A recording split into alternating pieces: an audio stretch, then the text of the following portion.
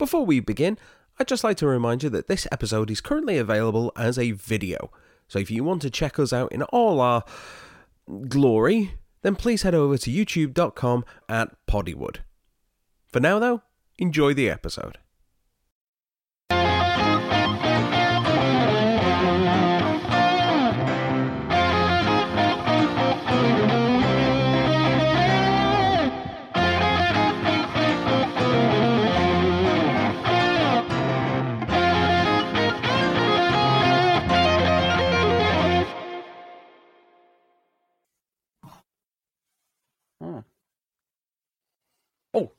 Hello everybody, and welcome to another video episode of Poddywood, the podcast where we talk about films and all film-related stuff. I am one of your co-hosts, Steve Hester, and joining me as always is...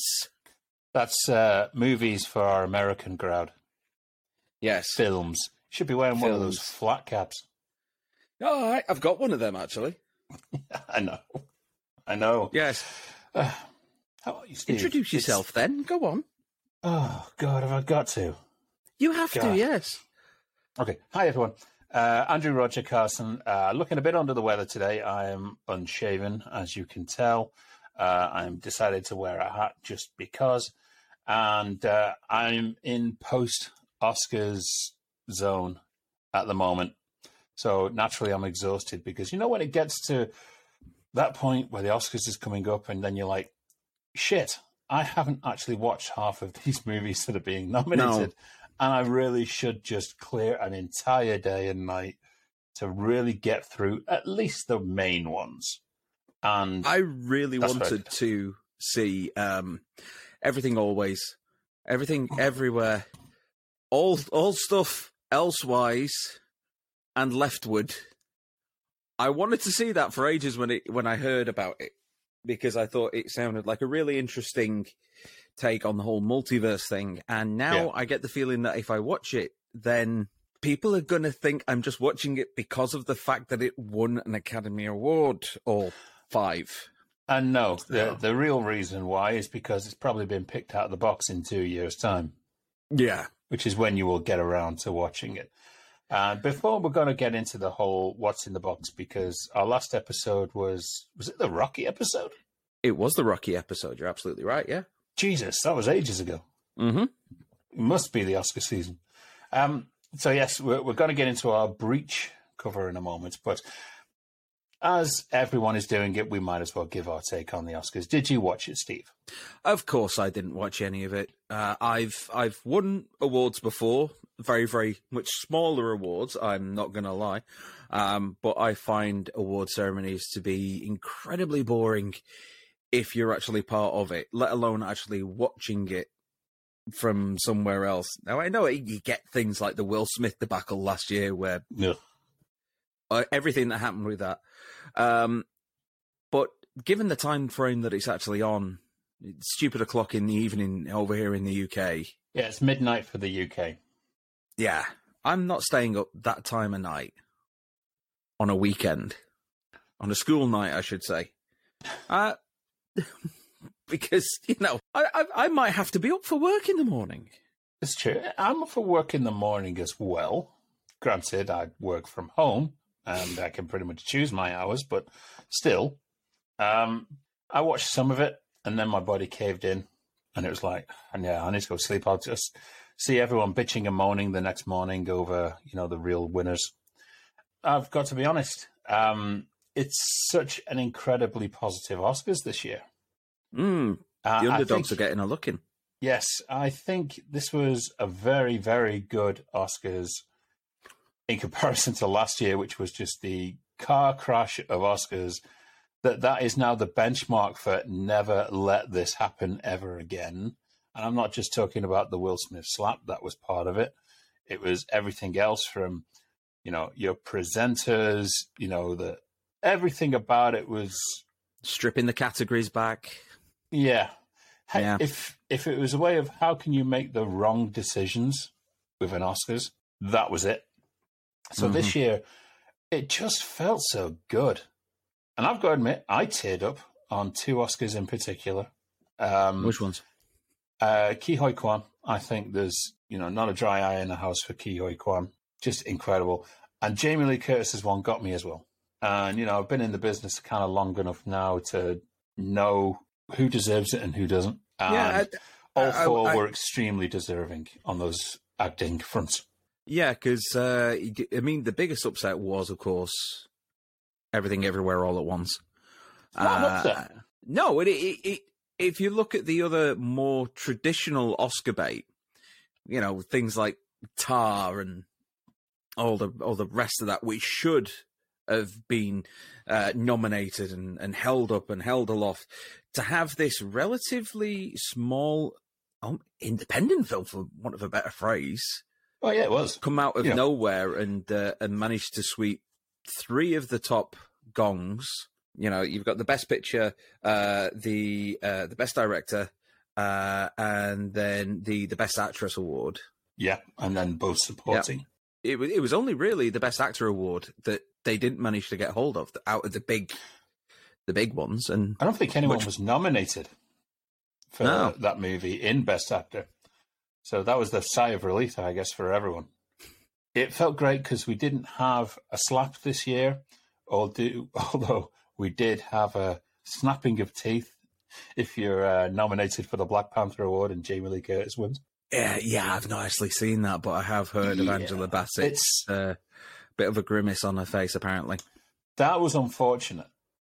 We don't know reasons behind it, but it's, there's an etiquette shown that no matter who wins, you be professional enough.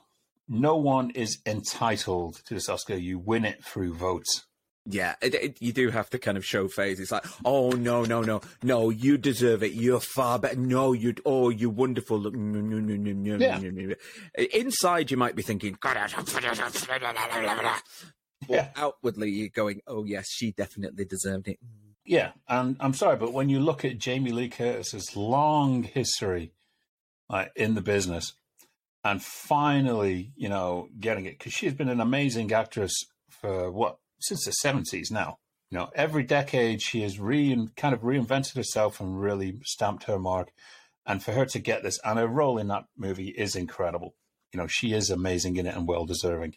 But yeah, from watching the Oscars, it felt good, apart from one part of it.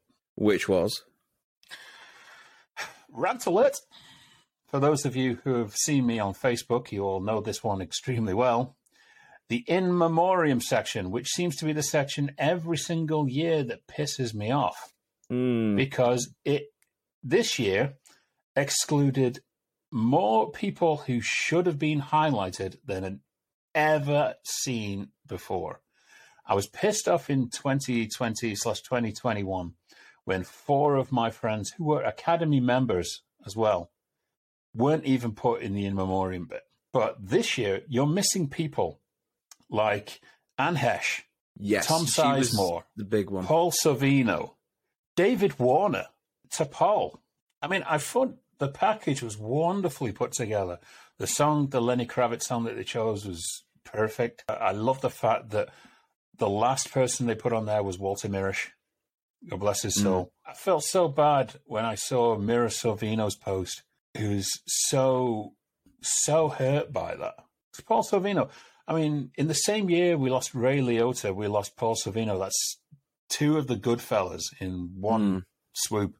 Ray Liotta arguably is the biggest loss of the year. Yeah. We've had huge names go like Olivia Newton-John, Wolfgang Peterson, and a bunch of others. But I can't believe whoever's putting that together suddenly thought, we've got one good fella in there. It was the tarnishing of the Oscars for me. That was the one point. It's like, this could have been one of the greatest Oscars ever, the greatest feel-good, and that is the moment where they chose to hurt people the most by just ignoring their contributions. These actors, especially, hours of screen time, years and decades of work for stuff that the Academy celebrates, and they couldn't even give them 3-second image. It's very disrespectful. Well, would you say it was a breach of etiquette? Yes. And a good segue, too. Right. Well, yes, like we say, we could talk about the Oscars until the cows come home, but we're just one podcast and we only have a certain amount of time. And The World and His Wife is going to be deep delving into every single possible second of those proceedings. So we are going to carry on, and we're going to look at the What's in the Box from last week. Last week. Yes, it was last week. Yes, don't spoil it for the boys and girls. I should really be saying last episode, shouldn't I? Yeah, we'll remember that one for next time. So, yes. Breach from 2007, the year where Steve was obviously in a coma. I was too busy losing weight and getting chicks. Only one of those is true, folks. Yes, he really was getting chicken. Right. So yeah, Breach. It's a true story. Well, okay, yeah. So it's the true story with slight embellishment, because there's always slight embellishments in true stories. About an FBI agent called Robert Hansen. He is, and this is all spoilers. He is caught selling secrets to the Russians, and the whole film is looking at the lead up to his arrest, and it's seen primarily through the eyes of a young FBI agent wannabe. He hasn't progressed to agent yet, by the name of Eric O'Neill, played by Ryan Felipe. Is it Felipe or Philippe? I always say Felipe. I always say Felipe. Correct us if we're wrong. And it's a very much a slow burn. Very slow burn. And if you're coming into this expecting a Jack Ryan-esque adventure with car chases and rooftop gunfights and all the rest of it, then you're sadly mistaken. You've got Chris Cooper as Robert Hansen himself, who's a seasoned FBI agent who then gets transferred to this new department, and O'Neill comes in as his secretary, and the two of them have got this initial butting of heads, and then they start to bond and develop this friendship, mostly based around their mutual faith and belief in the Catholic Church. And O'Neill, who is originally told that he's investigating his boss's sexual proclivities, eventually gets let in on the main detail that his boss has been selling out his country. Now, this, for me, was a little bit of a frustrating film. Because of the pacing? No, it's not because of the pacing. I can cope with a slow film. I can definitely cope with a slow burn. There's many films that I've seen which take a while to build up. And in here, you've got some good actors. You've got a really interesting situation. But it is just so tensionless to the point that I was actually struggling with it a number of times. Not because of the acting, for the most part, even though a lot of the time everyone just seems to have this very flat face. Laura Linney, for example, is Felipe's handler, for want of a better phrase, working for the FBI, and she's the one that brings him in on this. Her neck vein does more acting than her face.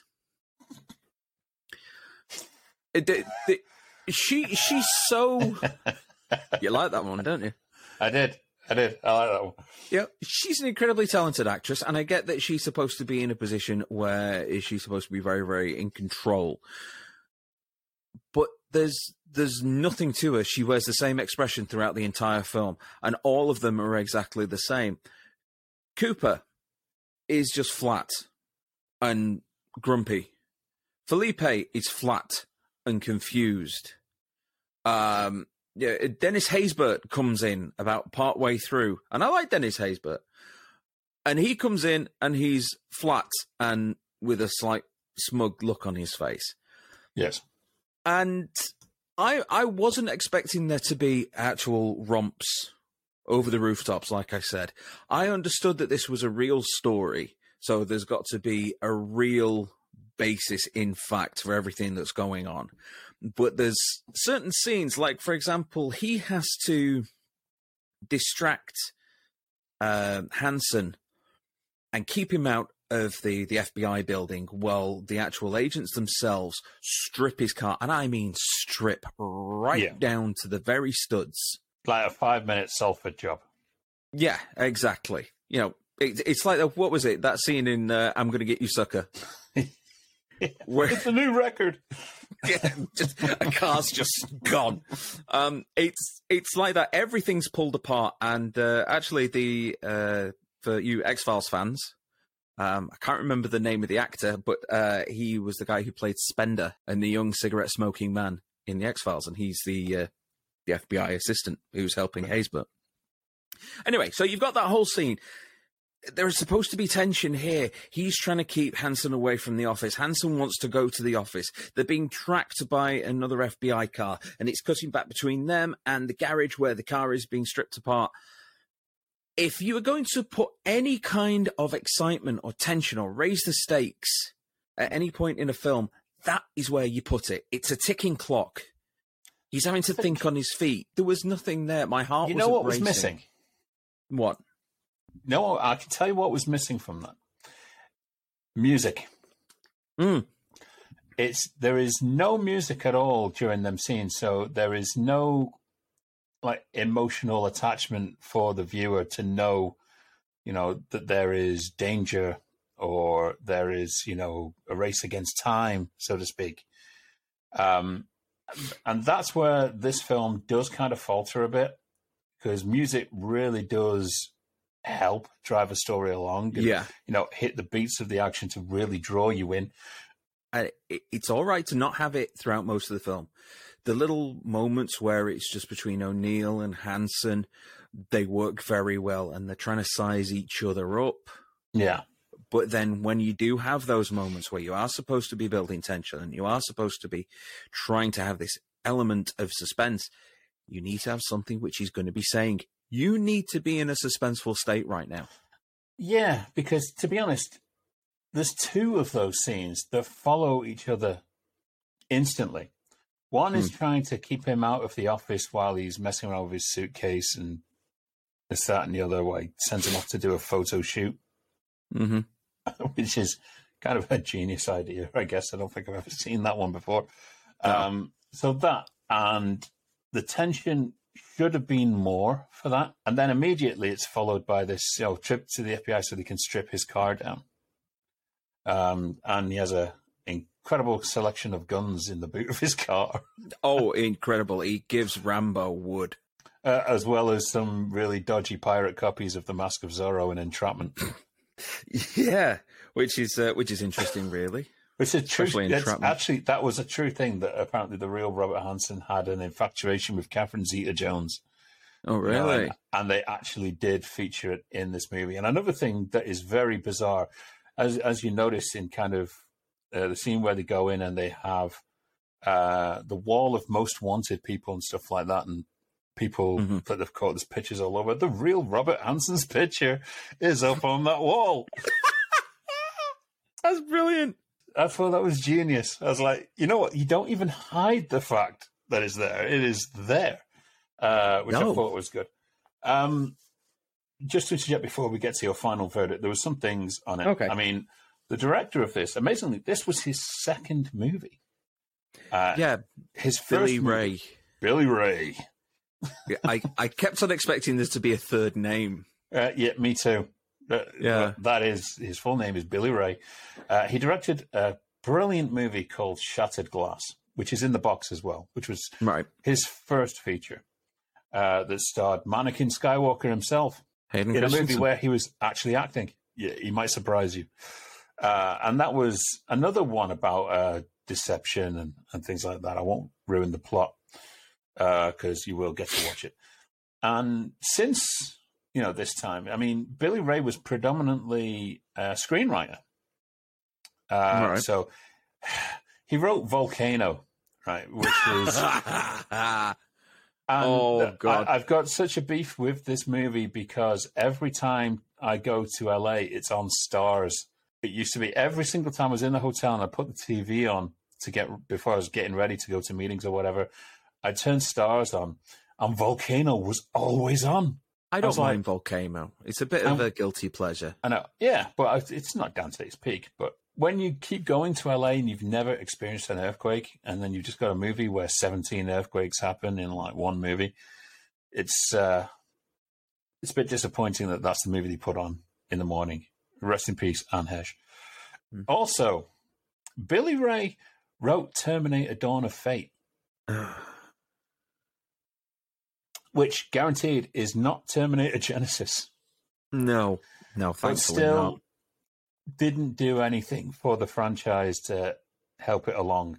It still amazes me that after Terminator 1 and 2, the best Terminator film is Terminator Salvation. Yeah, I've got to be honest, going wildly off topic, but yeah.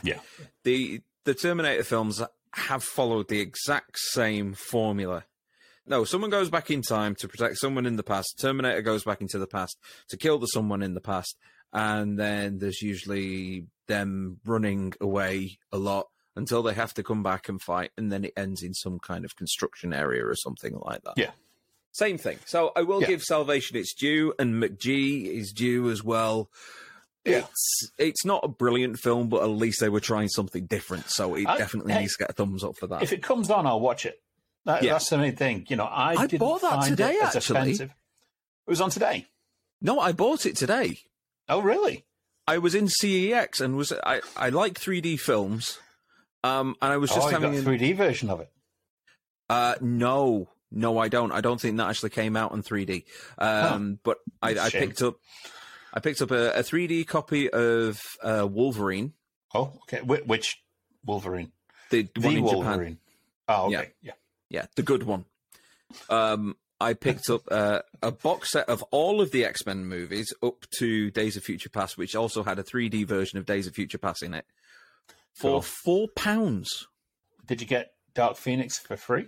No, this is up. It's everything up to Days of Future Past. Yeah, no, but I was just wondering if they were kind of begging you to take one of their 5,000 copies that they have in that store alone. And then the last one that I picked up was Terminator Salvation. It was £1.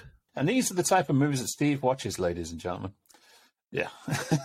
Yeah. Okay. Other things I'll pick up here. I mean, I did like Breach. I do, but I'm into slow movies as well. I go right across the board, as you know. Ryan Felipe, why does it feel that this character should have been someone else?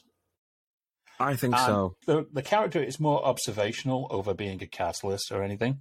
Yeah. So his role is pretty much the audience, I guess. Yeah. He doesn't actually start to have any kind of impact in the proceedings until, I'd say, about the third act. The point where Ryan Felipe, the actor, comes out in this movie is the scene where they're kind of stuck in the traffic on the way back from the FBI thing. And, he has his first bit of to do with Chris Cooper, and they have this semi-argument. And that was like, okay, he's arrived, but this is like over an hour into a near 2 hour movie. It feels like something Ethan Hawke would have done, but I guess he already kind of did it in Training Day. Yes. And it's kind of the same movie, but different. It is a weird one because there's nothing really much for the character to do up until then. So I don't even really think it's him. It's just the fact that he's just having to observe and report. I think Ryan Felipe is a good actor in good movies. When he's got them, he has done a lot of really bad stuff that, hasn't helped. The problem here is you're in there with Chris Cooper, and Chris Cooper delivers on all levels. It is the most multi-complex performance I think I've ever seen because, in a weird way, he is, this person that you're supposed to distrust. And he is kind of the bad guy, but does it in a way where you're almost not completely against him. Yeah, and that even echoes what happens with O'Neill. He gets dragged in by Laura Linney, and she's saying, you respect him, don't you? And he's going, yeah, I do. And they've reached that point in their relationship. I did also feel Laura Linney was maybe miscast. Yeah, because again, she doesn't feel right. do much. I mean, the role is fine, but at the same time, it's like it just feels like another actor was supposed to do this. This is a movie that is really going to split viewer opinion, as we said. Yeah. You know, there's people who see these kind of spy movies and, you know, political thrillers, and they go for the Jason Bournes and all stuff like that. And then you've got the other side that like All the President's Men and movies like that side. This is more All the President's Men. Yeah. There's nothing wrong with that. There's nothing wrong with that at all. If you're going to have a thriller, you need to have aspects of thrill. Yeah, it did need a shot of adrenaline in there at some point, and I do believe the music would have elevated it more if it had the tension spots hit. I do like that this movie has a very Asian Japanese visual style. It's very cold. Very cold. It utilizes all the blues. It's very Infernal Affairs style. Mm-hmm. Whereas, you know, you look at the other side, you have Training Day, and that's very sun-bleached and, you know, almost drained of color in a way. This obviously is your kind of East Coast movie, I guess. Has that kind of coldness to it. Yeah. It's DC in the winter. I know I've been to DC in the summer, and it's just sweltering hot. So I can imagine it being the exact opposite. That's about it. Yeah, went to Dulles Airport on a changeover flight. That's the closest I've been to DC, I guess. It's too clean. Well, it's there's certain parts of it that aren't. Oh no, you go right in the outskirts. Yeah, that's. But no, the centre. Back to Salford again, mate. The centre of DC. I remember walking through there, not even seeing a single speck of rubbish on the floor. I don't remember like a cigarette butt or a used coffee cup or anything. It was pristine, almost to the point that you felt like you're in some kind of weird alternate reality. So that kind of speaks volumes, really. That's Washington, D.C., isn't it? Okay, so your final thoughts on Breach. Final thoughts. It's a good film. It's worth a watch. It's a very, very slow paced, which, like I said, is not necessarily a bad thing. But it just needed something just a couple of beats which started to get your heart rate up. Like we mentioned, the scene where he deliberately knocks over a carafe of water onto the floor in order that he can then get access to his boss's bag, which has got a Palm Pilot. Do you remember Palm Pilots? Oh, yes. Yeah. So 2001. And then he manages to take it back to his desk. He copies it over from one to the other. And then he's kind of panicking. Oh, which pocket was it in? Is it the right one? Have I got it in? And his boss is coming down the corridor. Hanson's getting closer. And he hears the buttons that signal the keypad for the door. And you're thinking, oh, what's going to happen? And he's praying. And all throughout that, the build-up should have been, like you say, some music, something, something to indicate there's tension here. We're building up. So yeah, it's missing those moments, and I think that if it had those, and perhaps a little less flatness from some of the actors, then it would have been a much better performance. It's an acting movie with two kind of dubious casting choices. I wouldn't even say dubious. I think they're just, I'm not even going to say wrong. It just feels alternate. There should have been somebody more to play Ryan Philippe's part. I don't think Philippe delivered. I don't think it's his fault. Maybe he just didn't get adequate direction on it, or didn't have enough time to prepare properly for it. Or maybe he was just intimidating working against the powerhouse that is Chris Cooper. Yeah. He can do a one-person play with a wooden chair and make that chair a character. And Laura Linney did feel a bit out of place on it. But, it's a really good movie. It's a really good story. It is. And I think it's worth watching if you kind of like those slow-burning thrillers.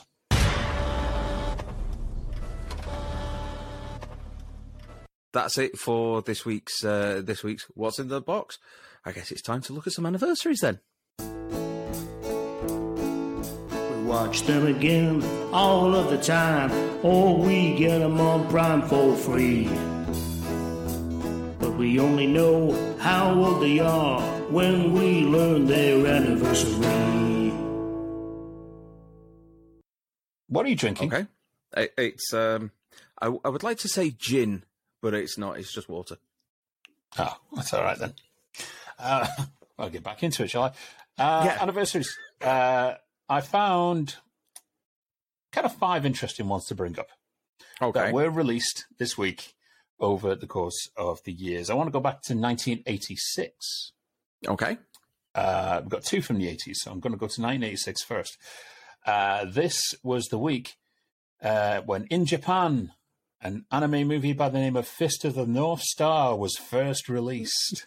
Okay. I've not seen it, but I do know that this is one of your Fuck me. favorites. Oh, yeah. Mainly because I saw this.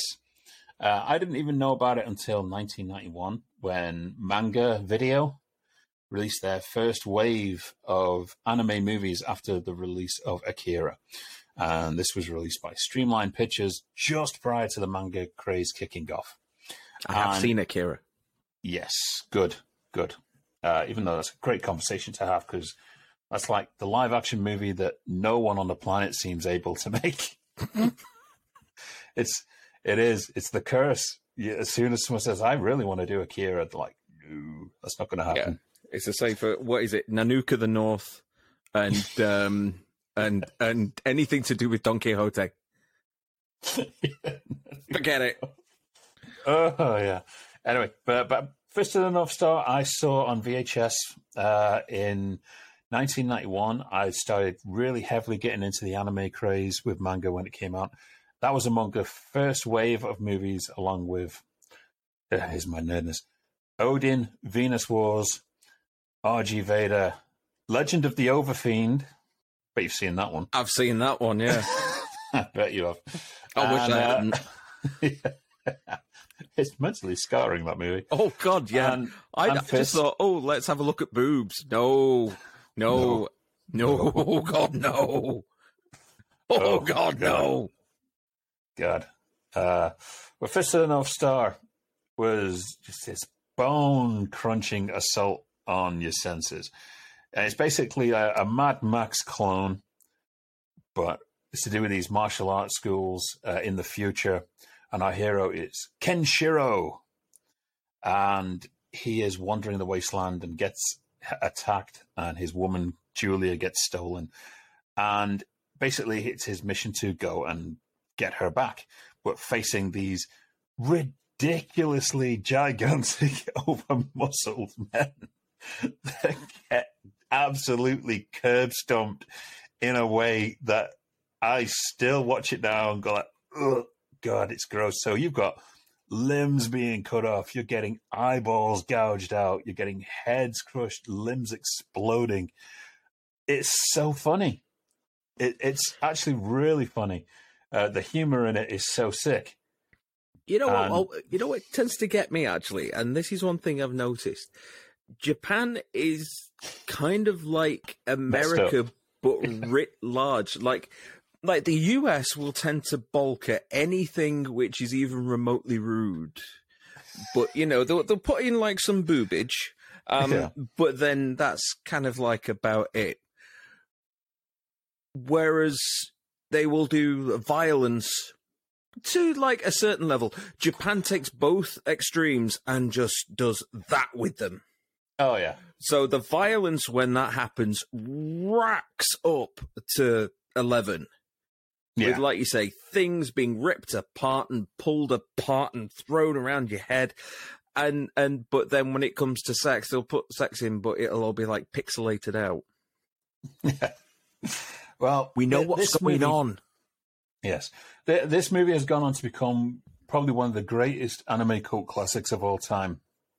And you can find that original version of it. You're sitting on a bit of a gold mine. I think it has been released again since it's been upgraded. It's been even remade as a live-action direct-to-video movie starring Gary Daniels. I love Gary. Gary, honestly, as soon as I met him in LA, I was like, I cannot believe I'm sitting here with the Fist of the North Star He is such an amazing guy. And he was in this as Kenshiro. And you had Malcolm McDowell, Chris Penn. They had a great cast for that movie, for a direct-to-video movie. So But was it dubbed or was it not? No, it was English. No, I mean, was it dubbed or was it not? What do you mean? Do you remember those videos that you used to show me, those YouTube clips? Oh, my God. Yes. Well, so this was the Fist of the North Star series that someone has dubbed over.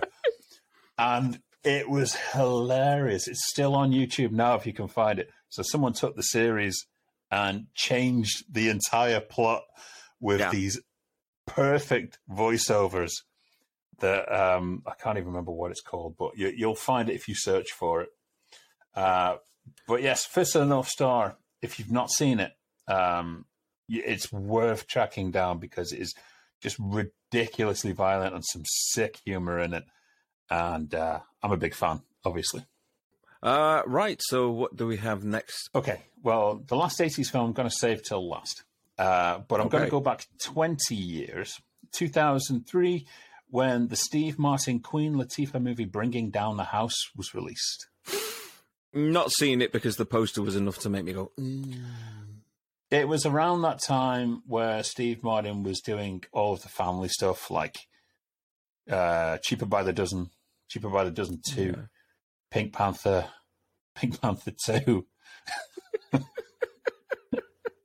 Jesus. That guy was in desperate need of a franchise. oh, God. He did The Man with Two Brains, for God's sake. Yeah. Come on. Oh, Father of the Bride 2. Steve. He hit that what we call the Eddie Murphy period when it's like, I just want to do a whole bunch of family movies that no one really wants to see, but I'm going to go and do them anyway. Father of the Bride harder. Yeah. I went on a date to see Bringing Down the House, and that didn't work out in either way. No, because she made me go and watch Bringing Down the House. And it's like, Hulk was on in the next room. I would have rather gone watch that. But I don't mind Hulk. It gets a lot of hate. It's all right. Yeah. It's an art house movie. It's not a superhero movie at all. No, not at all. You get Ang Lee to do a superhero movie. That's what you're going to get. It's like getting Chloe Zhao to do Eternals. That's what you're going to get. Yeah, Bringing Down the House. It's one of those forgetful movies that Touchstone just kind of shut out when they were just making movies. It's not a great movie. Nothing wrong with Steve Martin. Nothing wrong with Queen Latifah. I think she's beautiful. I really do think she's a beautiful woman. And a great actress as well. But Bringing Down the House was quite racist, actually. You look back now, that's a movie that I'm surprised hasn't landed on the cancel culture brigade bit yet. But you got Eugene Levy in there. Oh, old eyebrows himself. Yes. You just kind of put him in there. This was a time when Eugene Levy was just in like every comedy.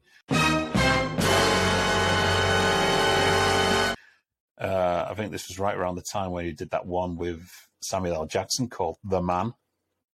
Oh, yes. I completely forgotten about that one. No, that's the problem with a lot of movies. We tend to forget them now. Even more so, I'm forgetting stuff that was released last year because they're just getting shit out too fast. But Bringing Down the House, it's just a film. It is just a movie. Not a great one. But, it's available. It's out there. I think you can get it on Disney Plus if you're curious and you like those Steve Martin type movies. You'll probably enjoy them. Okay.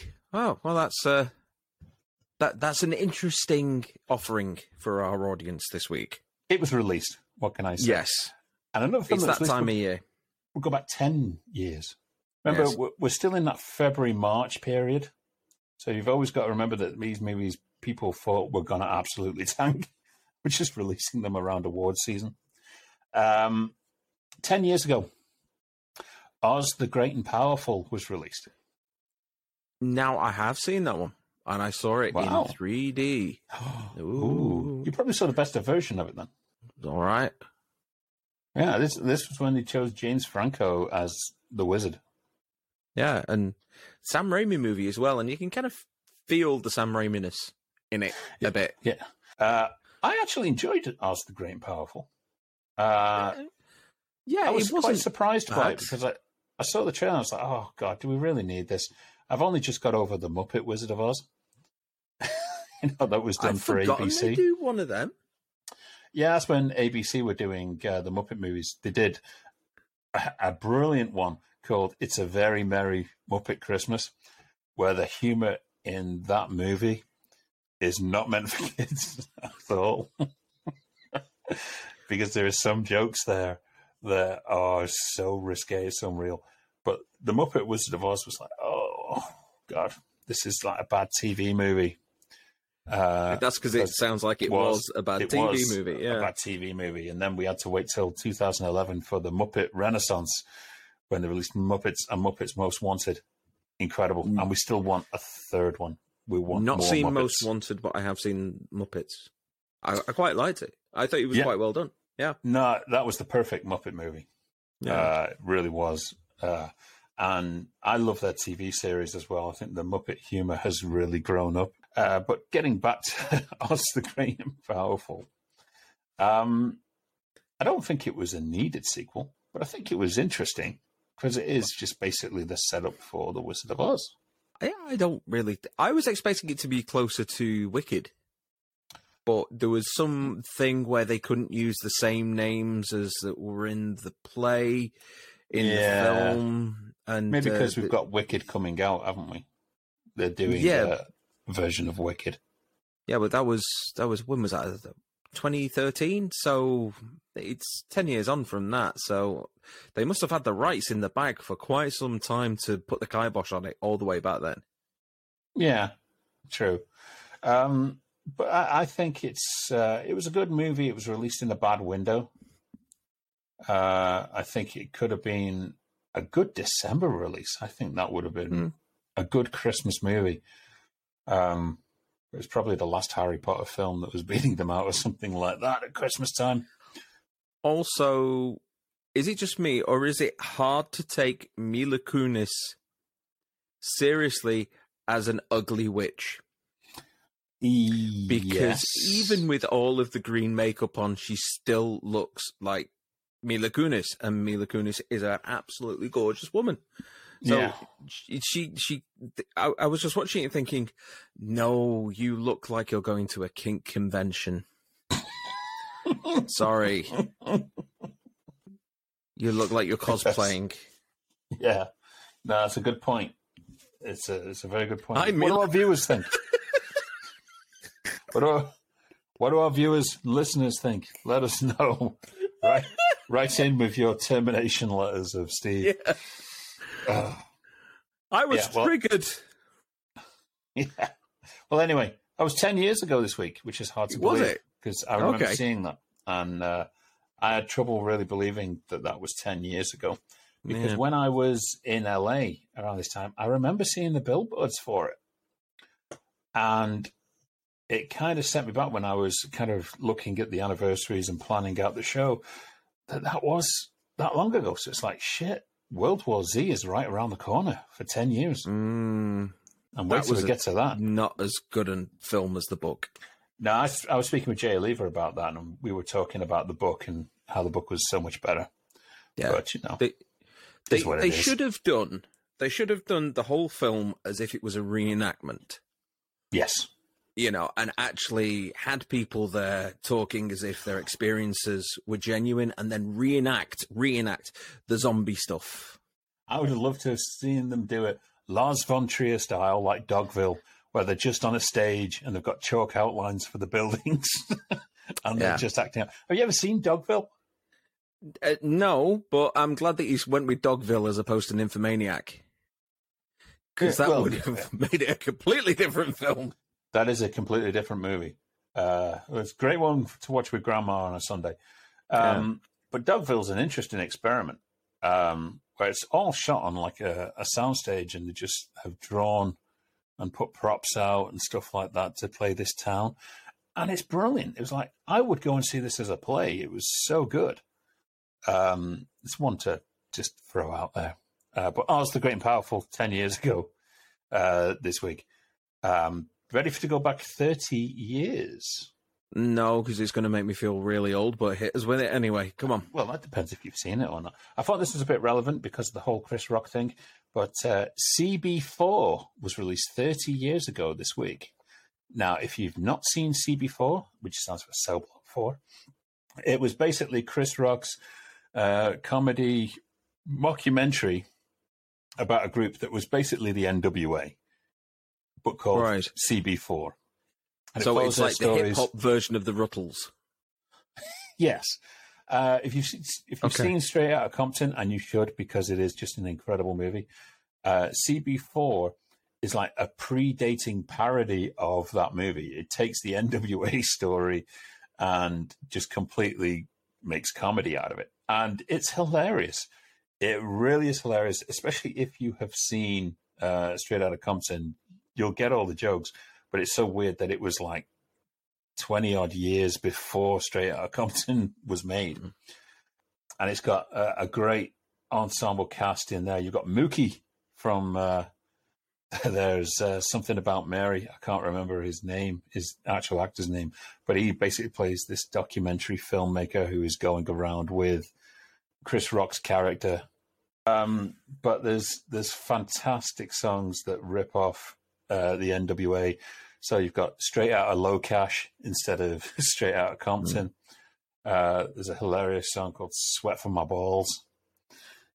You've got a song called I'm Black. Well, no, it's called I'm Black Y'all.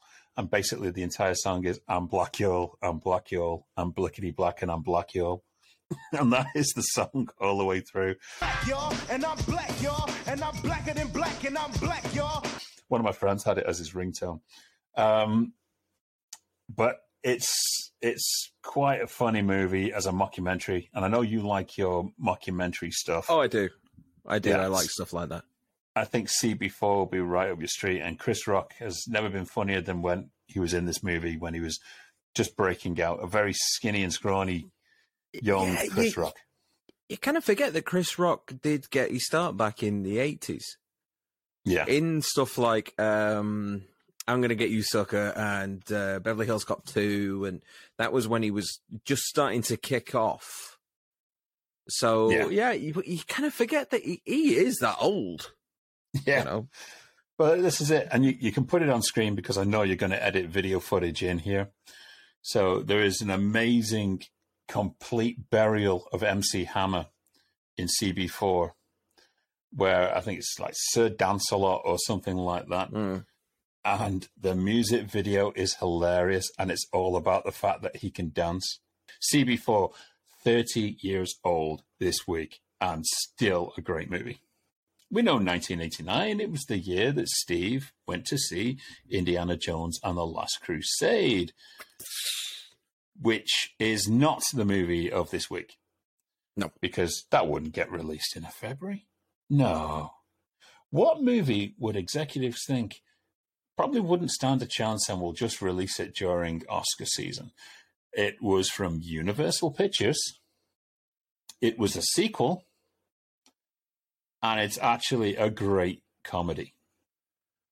Comedy, Universal Pictures, and it's a sequel. Come on, don't leave people on suspense if you don't know, just say. No, I don't know. This week in 1989, Fletch Lives was released. Oh, I like that film. Not based on any of the books, but I like that film. Despite there's certain people that I know that have always had a kind of problem with Chevy Chase, but around this time, he was the comedy god. Right? Yeah. And he was just about to release National Lampoon's Christmas Vacation in the same year. But Fletch Lives, I was actually shocked that it was 1989, because I thought it was a bit earlier. I thought it was 87 or 88 this was released. I thought this was released around the same time as The Burbs. But no, it was as late as 1989. Yeah, I've seen this movie God knows how many times. I can quote you lines off the top of my Gantry. The name's Gantry. Elmer Fudd Gantry. Yes. Oh, yes. Sorry, I just had a hernia operation. Piss and blood, shit and blood, bleeding. I could do 5 of these suits a day. Yeah. You have seen it then. I have, yeah. Yeah. Chevy Chase as Irvin P. Fletcher. going down to the swamplands of Louisiana. Is that right? Was it Louisiana? Yep. It's either Louisiana or Georgia. It's one of those down south antebellum houses, old plantation. And you've got such a great cast in it. You've got Hal Halbrook. You've got R. Lee Ermey, the last ever role of Cleveland Little. Yeah. Of Blazing Saddles fame. It's just a great load of people. You've got Randall Tex Cobb in there as Ben Dover. Bend over. Ben, nice to meet you. Victor Hugo. You really have seen this movie. Directed by Michael Ritchie. Was it Michael Ritchie? Yes, it was. Obviously, Fletch and Fletch Lives. Now you have Confess Fletch, I believe. John Hamm has taken over the role. Apparently that got released recently. I had no idea it had come out. It came out on Paramount Plus as one of those movies. It's like the second Beavis and Butthead movie. It got released straight to it.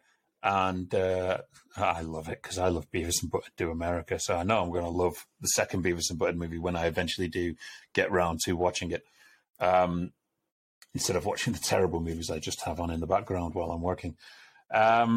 But yeah, Confess Fletch. I got told, I think it was Bill Daly who told me recently, he said, it's actually funny. It's really, really good. But I think, I don't know if Bill was a fan of the original Fletch movies, but I think he enjoyed this one. And John Hamm's a good choice. Because I remember for many years they were going to go with Will Ferrell. But it was like, no.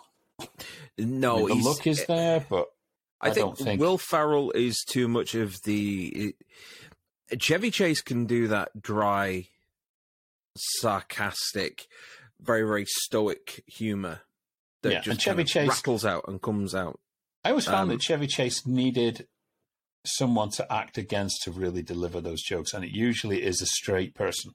So it's the straight actor, and he was really good at physical humor. That awkward physical humor, the fumbling and stuff like that. The sarcasm he could deliver like he was like lashing a whip. It was great. And I think the only time where I've really seen him, I mean, he's done some great double acts. The stuff that he used to do with Goldie Hawn was great. Dan Aykroyd in Spies Like Us is still one of my favorite guilty pleasure movies. For a joke. I love where they're taking the test and going, and kind of coughing the answers to each other. I've not seen that movie for ages. Only Chevy and Dan Aykroyd can deliver one of the most ridiculous jokes during a scene and pull it off brilliantly. Yeah. What's that sound? It's a dick for. What's a dick for? For peeing with. Yeah. It's flawless delivery. The doctor scene, which is right out of something like, what's his name? Oh God, I can't remember the American comedian. He used to Bob do Hope. like the US. Bob Hope. He's that kind of doctor. And then you get the tiny cameo from Bob Hope at the end of that scene, where his golf ball just comes in. And don't mind if I play through, Doctor. Glad I'm not sick.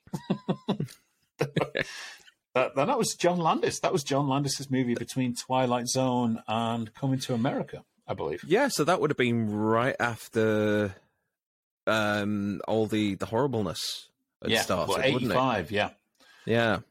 So, which is amazing that Warner Brothers, who did do Spies Like Us, actually kept him around after Twilight Zone. So, obviously, maybe he was contracted to do it. I don't know. I'm sure I'm going to get a message soon clarifying that comment from a certain former Warner Brothers employee.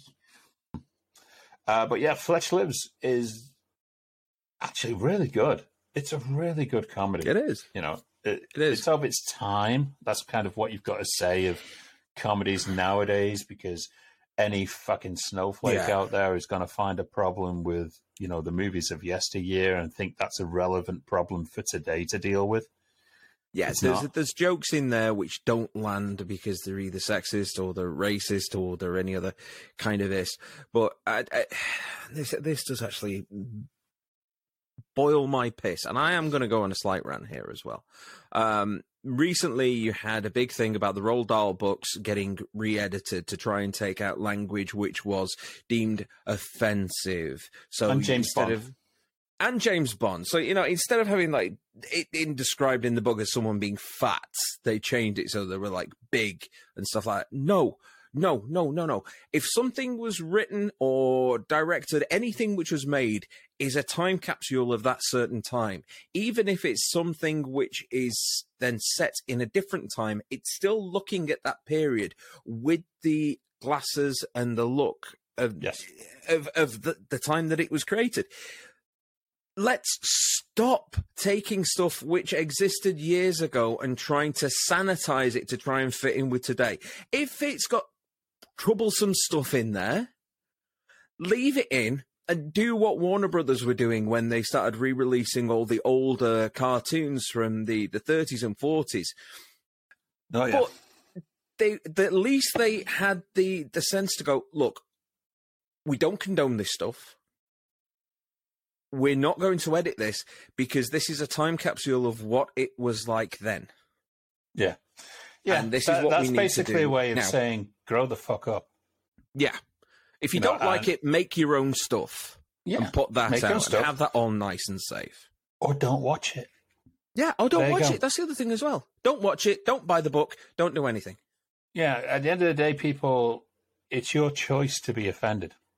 And no one cares if you're offended. Don't watch it.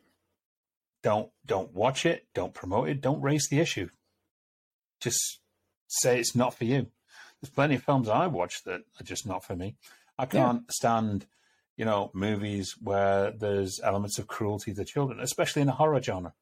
Now, horror genre where there's, cruelty to children and even cruelty to animals, and it's done just for effect. Yeah. It's done to upset people and offend. And for me, that will make me turn a movie off, but I will not go online and bash the movie. So, that's your creative choice. I know you haven't gone out and purposely killed a child or killed an animal. And if you have, then, fuck you, dick. But at the end of the day, it's your choice to turn it off. I don't think Fletcher's ever been pulled up to this extent. No, it hasn't. There is an amazing scene in there where Chevy Chase dresses up as a member of the Ku Klux Klan because they've come to hunt Cleveland Little, who is his the caretaker of the property. Yeah, the caretaker or something like of this property that he's inherited. And he goes and makes these Klan people look like absolute morons, and then he's like grabs the microphone and he's yelling into it, and he comes out with this very quick line of Gene Hackman will kick their ass. Yeah. Which is a great Mississippi Burning joke, which was released a couple of months before, highly publicized. Flesh Lives is a great movie. It's a great time capsule, whether you like or don't like Chevy Chase or his humor, or you don't like the humor of the day. It's still a great movie, well put together. The characters are great. Mm-hmm. The plot is great as well. It's a really good whodunit, mystery. And it's worthy of the note this week that it was released this week in 1989. Right. Well, in that case, that's all our anniversaries for this week. But there is one more section that we have to get through before we can all say goodbye. What's in the box? What's in the box? What's in the box? What's in the box?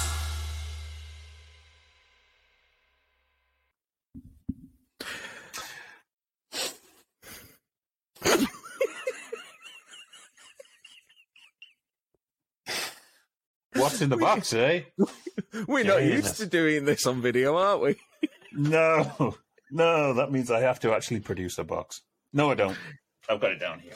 Still, after all this time, and it's the right box. It just means I've got to disappear off screen to reach my hand in. But while I'm doing that, just explain the rules and blah, blah, blah, blah.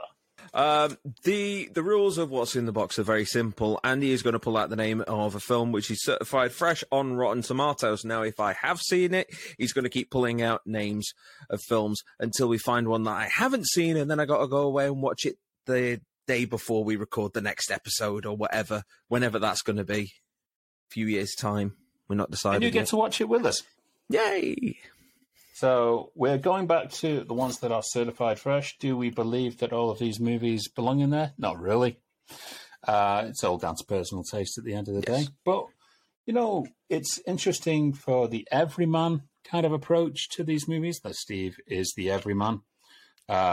He hasn't seen a lot of movies. He hasn't seen a lot of essential movies. I'll put it that way. So it's always good getting his opinion back. And we love hearing your opinion as well. So, you know, if you've not seen it, we want to hear what you think. Whether you're a film scholar, whether you're a guy from the pub, whether you're a girl just having a night in with your friends and think, oh, let's watch this movie and see what it's about. We want to hear. Come to let us know. Steve, are you ready?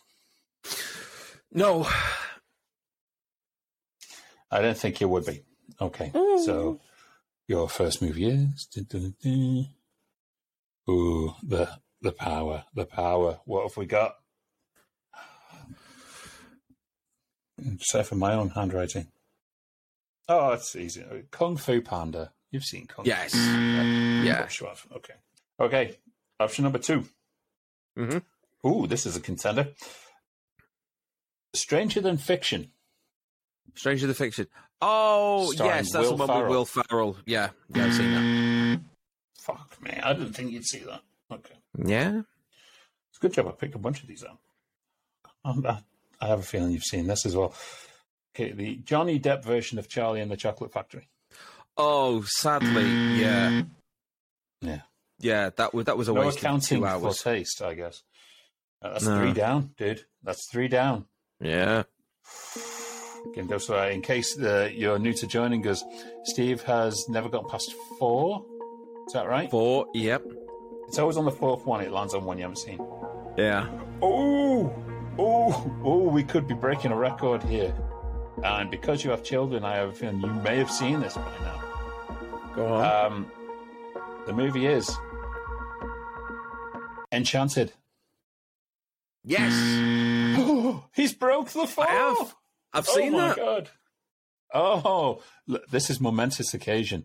Forget Michelle Yeoh winning an Oscar here. This is really something. Steve has gotten 4 movies in a row that he has seen. It's not often that you see a Disney princess coming out of a sewer. It depends what she's been smoking. Okay. I think we've got a winner on 5. Okay. There's a John Dahl movie called Before the Devil Knows You're Dead, starring Ethan Hawke and Philip Seymour Hoffman. No. And Marissa Tomei. Yeah, you're going to be introduced to a version of Marissa Tomei you've never seen before. You'll never look at Aunt May the same way again. You I think I've the seen the scenes of which you are talking. That's absolutely disgusting. You don't even watch the movie, but you know what the scenes are. No. You absolute Philistine. Well, Before the Devil Knows You're Dead. That is the movie. So we're back in thriller territory next week. Yeah, that's fine. And I'm a big John Dahl fan, so it's going to be good to revisit that movie as well. May you get to heaven half an hour before the devil knows that you're dead. You're going to tell us what that's a quote from? Or No, it's just, as far as I know, it's just like an Irish proverb to wish you well, you know. Okay. You know. Okay. Well, Before the Devil Knows You're Dead. It's a good choice. Get on and watch it next week. Join us. So when Steve comes back and lets us know what he thought with his tissues. Oh, I'm sorry. That's so wrong of me. Yes, it is. You're a bad man. This is a game changer for us because, you know, not only is this the first episode that we have done where it's just been the 2 of us without a guest on video. On video. Yeah. On video. We've broken the 4, and now we have to break the 5, and that is a lot harder. Yeah, it took us this long. 72 episodes? 72? Yeah, I think so. Oh, my God. We're that far up. Well, we're getting close to the 100. And speaking of which, we're going to be planning something for the 100, which is going to be right in line with our Christmas and Valentine's episodes. That's going to be happening probably around September, October. It may also be happening with me in another country. We shall see. Fingers crossed. For now, though, It might be happening with both of us in another country. Look at that. Perfect amount of fluff at the front there. Now you can see my grey coming through. Look at that. Oh, you think you've got it? Look at all this. Yeah, I know. Comes to you all, children. We're getting old. Yes. That's what it is. I'm going to put my Mars Attacks hat back the right way around. Thank you very much, Bill. Yes. Speaking of which, we opened. Yes. Got this as well, which is a lovely replica of the Grail Diary from Last Crusade. And yes, that got sent we over both to got Care one Package. from our regular guest, Bill Daly. Bill, we miss you. It's been a while since we've had you on. Actually, we need to get Bill on soon. There's got to be something we can talk about anniversary wise. Oh, there'll be something. Yes, There'll be something. Usually is. Everyone loves getting Bill on. We love having Bill on. So, we're looking forward to bringing that back. Okay, so we are going to wrap this week up. Thank you very much for taking time out of your hectic weeks to join us, as we delve into some movies and tell some stories, etc. Please follow us on all channels. We need those subscribers, Steve. Yeah, You're the tech person. What do we need to do? Okay, well, first of all, if you want to get involved in the conversation, then you need to go to the following links. First of all, it's facebook.com/Poddywood. Then you can catch us on Twitter @Poddywood. You can join us on the Poddywood subreddit, which is r/Poddywood, or you can just fire up a warning flare and hopefully not hit any low-flying aircraft. So, So I just had a message from one of our previous guests. That was so nice. Oh, did you? Natasha Malthay just messaged. Oh, wonderful. So I want to say a huge hi to Natasha and Rick as well. Rick Ravenella is doing a celebrity golf tournament coming up. We'll have news on that, and hopefully he's going to let us know about it, because I love just throwing some information about our guests because they've been so good to us. I might as well tell them what's going on. George Gallo has just had a movie released. Just come out starring Morgan Freeman again. It's Hello, called George. Hello, Morgan. Hello, George. And Julie. The Ritual Killer has just been released on streaming, I believe. You can find it. Right. If you like Morgan Freeman, and who doesn't, go and see it. I believe it's Cole Hauser in it as well. Oh, right. Okay. As usual, you get a great cast in there. Peter Stormare is in there. Good old reliable. Oh, yes. I don't know if he's playing Stormare. a Russian or not, but he probably is. It'll be something maybe Slavic. Where's he from? He's from Sweden or something, isn't he? Yeah, I think so. Yeah, so he just always ends up with this kind of accent. Yes, and Julie Gallo is in there as well. I always look out for Julie showing up in these movies. The Ritual Killer, we're all looking forward to seeing it. It's been on streaming. I've not had a chance to see it yet, but I am going to catch it soon. So, if you've seen it, let us know. Before we do sign off, I need to make one adjustment. Last episode, I got pulled up on this because we started talking about all of our wonderful people that are listening to the show or watching Was this us on Reddit by any chance? No, and I got pulled up by a friend of mine called Rob, who's been listening for God knows how long, and he was dead upset that he didn't get mentioned, so I'm going to single you out. Hi, Rob. Thanks for listening to us. Give us some money, you bastard. Rob, now you know how frustrating it is with me having him as a friend. He's known me for longer, so... Well, that's just... Now I feel better. Right, so that is it for today. Thank you very much for watching and listening. It is a goodbye from me. And I'll see you next week also, I guess, which will be probably in 2 weeks. Yeah. Whenever we can be bothered. We'll be back. Yeah. Watch the movie and we'll come and talk about it when we're ready. Bye.